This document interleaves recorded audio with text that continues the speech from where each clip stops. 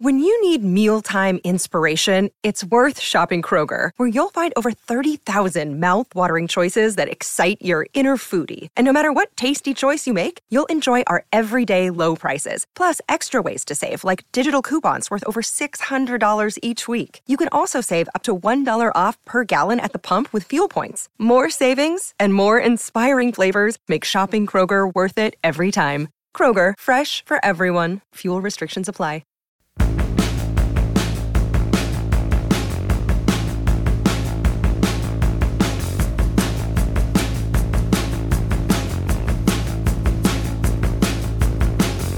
Hey everyone, I am Matt Williamson. This episode is brought to you by Live Casino, and let's get into this episode as we usually always do during the season here on Thursdays. Folks, it's all going down at the FanDuel Sportsbook and Lounge at Live Casino, where you can get in on all the action this football season. Bet on your teams with a sportsbook rep or at our self-service kiosks, and then jump into the stadium on our giant 40-foot video wall. How's that for a touchdown? Join your friends at Live Casino Pittsburgh, Route 30 at the Westmoreland Mall. Bet, watch, and win. Gambling problem? Call 1-800-GAMBLER. Get into the numbers. I've worked very hard on these. I have a good time doing it, as you probably figured out. A couple leftover general nuggets that we didn't talk about yesterday. Saints are 5-1 in their last 6 games coming off their bye. Yeah, that's pretty good. However, the Steelers they've won 5 straight coming off their bye. And I'm sorry, I said that wrong. The Saints are 5-1 in their last 6 games against teams coming off their bye. I say that didn't add up for a second. Steelers are coming off their bye. But the Steelers have won 5 straight coming off their bye. And under Mike Tomlin, they're 11-4 after their bye. It's a pretty good feather in his cap. Some more historical stuff. Andy Dalton against the Steelers in his career, as you would imagine, not very good. 3-13. That's the most losses he has against any specific team. As you probably realize, they made the quarterback switch in New Orleans from Jameis to Dalton. And they're scoring about 10 more points per game as Dalton as their starting quarterback as opposed to Winston. So maybe they're not going to be quick with that trigger. Starting with the Saints, Pittsburgh's remaining schedule has won 43.7% of their games thus far. Only 5 teams face an upcoming schedule with lower collective winning percentage. As I've been telling you, please go check my article from last week. Gets much easier, and if you don't know this already, the Steelers have played the hardest schedule in the league up till now. Okay, so let's get into when the Steelers have the football. This is really, there's some, maybe it was out of sight, out of mind for me for a week, or denial was very strong. I forgot how bad some of these numbers are. It is brutal. I mean, Steelers produce 1.3 points per drive. Every time they get the football, they score 1.3 points. Last in the league. EPA per play. Big fan of EPA here. Kenny Pickett only ranks ahead of Davis Mills and Baker Mayfield. Steelers are scoring 11.5 points per game with Pickett as the starting quarterback. Ouchie mama. This isn't much better. On passes 10 or more yards downfield, Pickett is 17 of 47 for 325 yards. 17 of 47. It's only 10 yards downfield. We're not talking about 40-yard bombs here. He has 0 touchdowns versus 7 interceptions on such throws, and is completing just 36 of those passes and a 6.9 yards per attempt. Not so good. The Steelers had Mitch Trubisky. I think I told you this before, but I'm going to reiterate it because it makes me crazy. When Trubisky was in there, they used play action 16.3% of his time. Really no different with Pickett, 16.8. Only 3 starting quarterbacks use it less than those 2, though. However, I've been banging the drum for more play action. When Pickett has used play action this year, he's 23 of 29. That's 79% completion rate. Maybe we should do more of that, don't you think? As a team, the Steelers produce exactly 6 yards per pass attempt. That is tied with the Cardinals for worst in the league. Every other team sits at 6.3 yards per attempt or more. So those two are at the bottom of the league alone. Pittsburgh's offense currently ranks 28th in offensive EPA. Only the Texans and Panthers are worse in EPA per dropback. Yuck. But the Steelers do rank 11th in rushing EPA, which I'll be honest doesn't quite pass the sniff test, but I'll defer to the mathematicians on that one. However, when you just look at first down offensive EPA, which is something you and I have been talking about a lot, you got to be better on first downs. Last in the league on first downs. Saints D is 16th in EPA per play, 22nd per dropback, but 6th in rushing EPA. EPA will always weight pass offense and defense more than rush offense and defense, which makes sense. Pittsburgh's offense hasn't been great on third downs this year, converting just 33.6% of their opportunities, but over the past 3 games, the Steelers are converting just 29.3 of those opportunities. 3 teams are worse in the past 3 games. Not good. The Steelers is the only remaining offense in the league that has yet to score a touchdown from outside the red zone.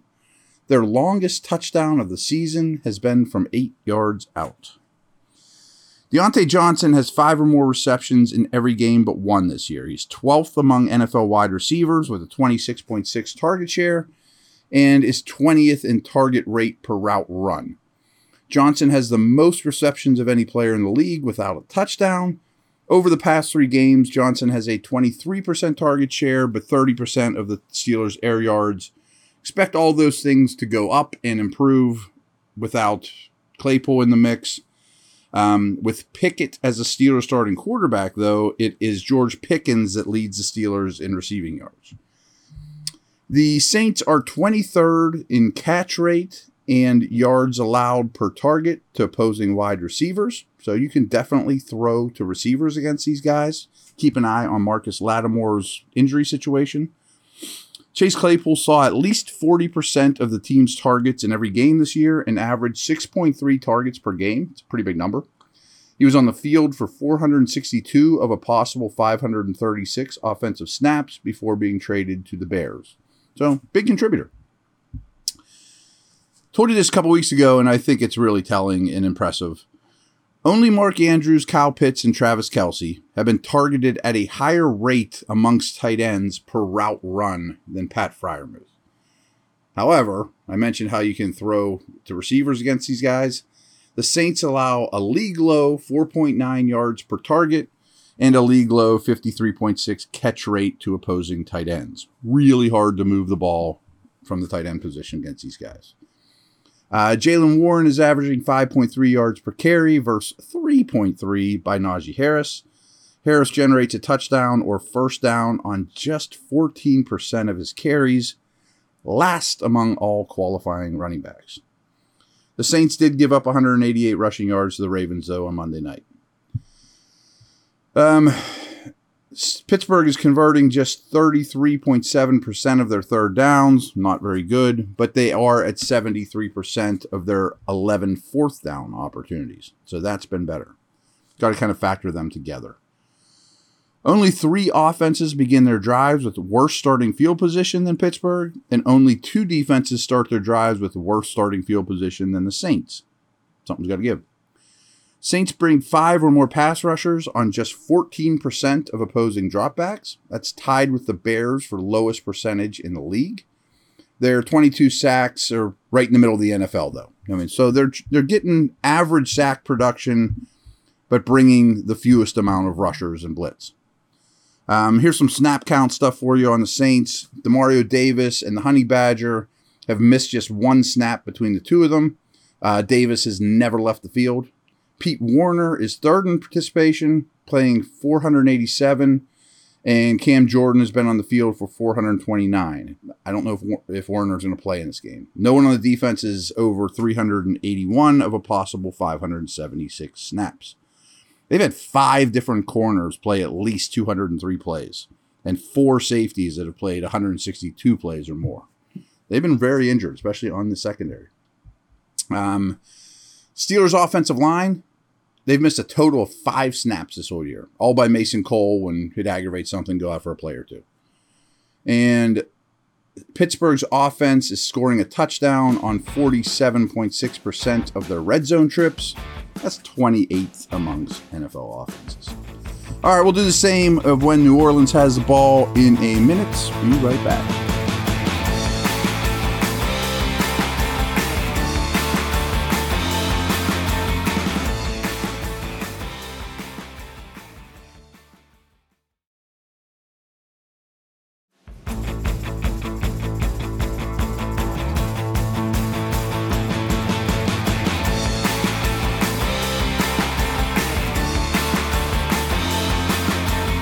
All right.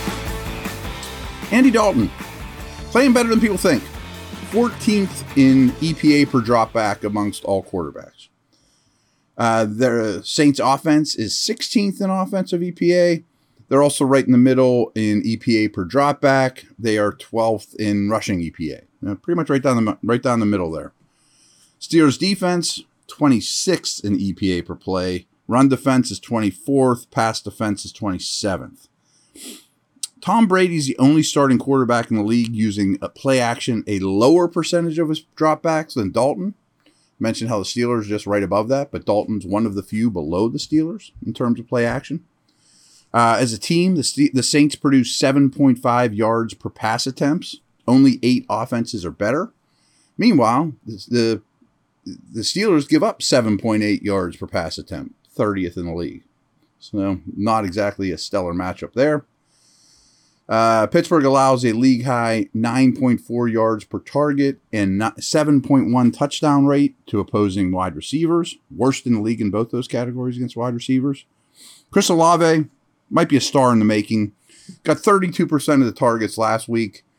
He currently leads all rookie receivers in receptions and receiving yards. He has at least 4 catches and 50 receiving yards in 7 straight games. He's averaging 82.5 yards per game since week 2. He's clearly their number one. It's really him and Kamara, who we're going to get to now. Alvin Kamara touched the ball just 12 times, and the Saints lost to Baltimore. That was his lowest touch count since week 1, and that was a game in week 1 that he had to leave with a rib injury. But in the previous 4 weeks, Kamara averaged just under 25 touches per game. He managed just 30 yards on the ground last week on those 9 carries, but he still saw 88% of the snaps against the Ravens. He's going to be a major, major factor here. They are not going to hesitate to give him the ball a lot. Taysom Hill, he's only carried the ball 40 times this year, but he's the Saints' second leading rusher. He's averaging 8.6 yards per carry. He's also thrown a pass in 5 straight games. So he's going to be part of the mix, and he's hard to prepare for. Highsmith and Cam Hayward have combined for 9.5 sacks. That's 63% of Pittsburgh's sack production last year. To give you some reference, TJ Watt led the league with 22.5 sacks last year, and that was 41% of the Steelers' sack total. So that, to me, is optimistic. It'd be nice to see others besides those 2 getting sacks, which isn't happening. But now you add the stud in the mix, and that could be good. Steelers have given up 43 plays of 20 yards or more. That is a massive number. They also have allowed 9 touchdowns from outside the red zone. That is most in the league. Pittsburgh's opponents on average run just under 67 plays per game. Only one defense faces more plays per game. Yuck. Just 5 offenses start with worse average starting field position than the Saints. Meanwhile, Pittsburgh's defense starts their drives with the worst starting field position of all NFL defenses. That would be nice if you had a little bit better field position to start. Field position has been a real problem for the Steelers this year, starting field position. Steelers defense is on pace for 30 sacks this year. That would be 24 fewer sacks than their average over the last 5 seasons. Massive number. However, Watt has 66 sacks over his last 63 games. He's only been on the field for 4 of the 33 quarters of football the Steelers have played this year. Of all the Saints skill position players, Juwan Johnson, tight end, his role keeps growing, is the only player that's been on the field for more than 359 snaps. 7 wide receivers have played 81 or more snaps, and 9 have played 24 or more snaps. So like at corner and safety, they've gone through a lot of bodies there. So here's the Steeler cornerback snap count thus far, which I think is going to be dropped on its head here with William Jackson in the mix. But Sutton's played 424. Millett's played 303. Wallace has played 287. Witherspoon, 248. Pierre, 150. Josh Jackson, 85. Quincy Wilson, 1. And here's the last one. Pittsburgh's defense allows a touchdown on 48.1% of their red zone opportunities. That is 6th best in the league. So Steelers red zone has not been the problem. A lot of bad stuff there. We'll be back tomorrow. Put a bow on this preview. Whatever else pops up as well. Adios.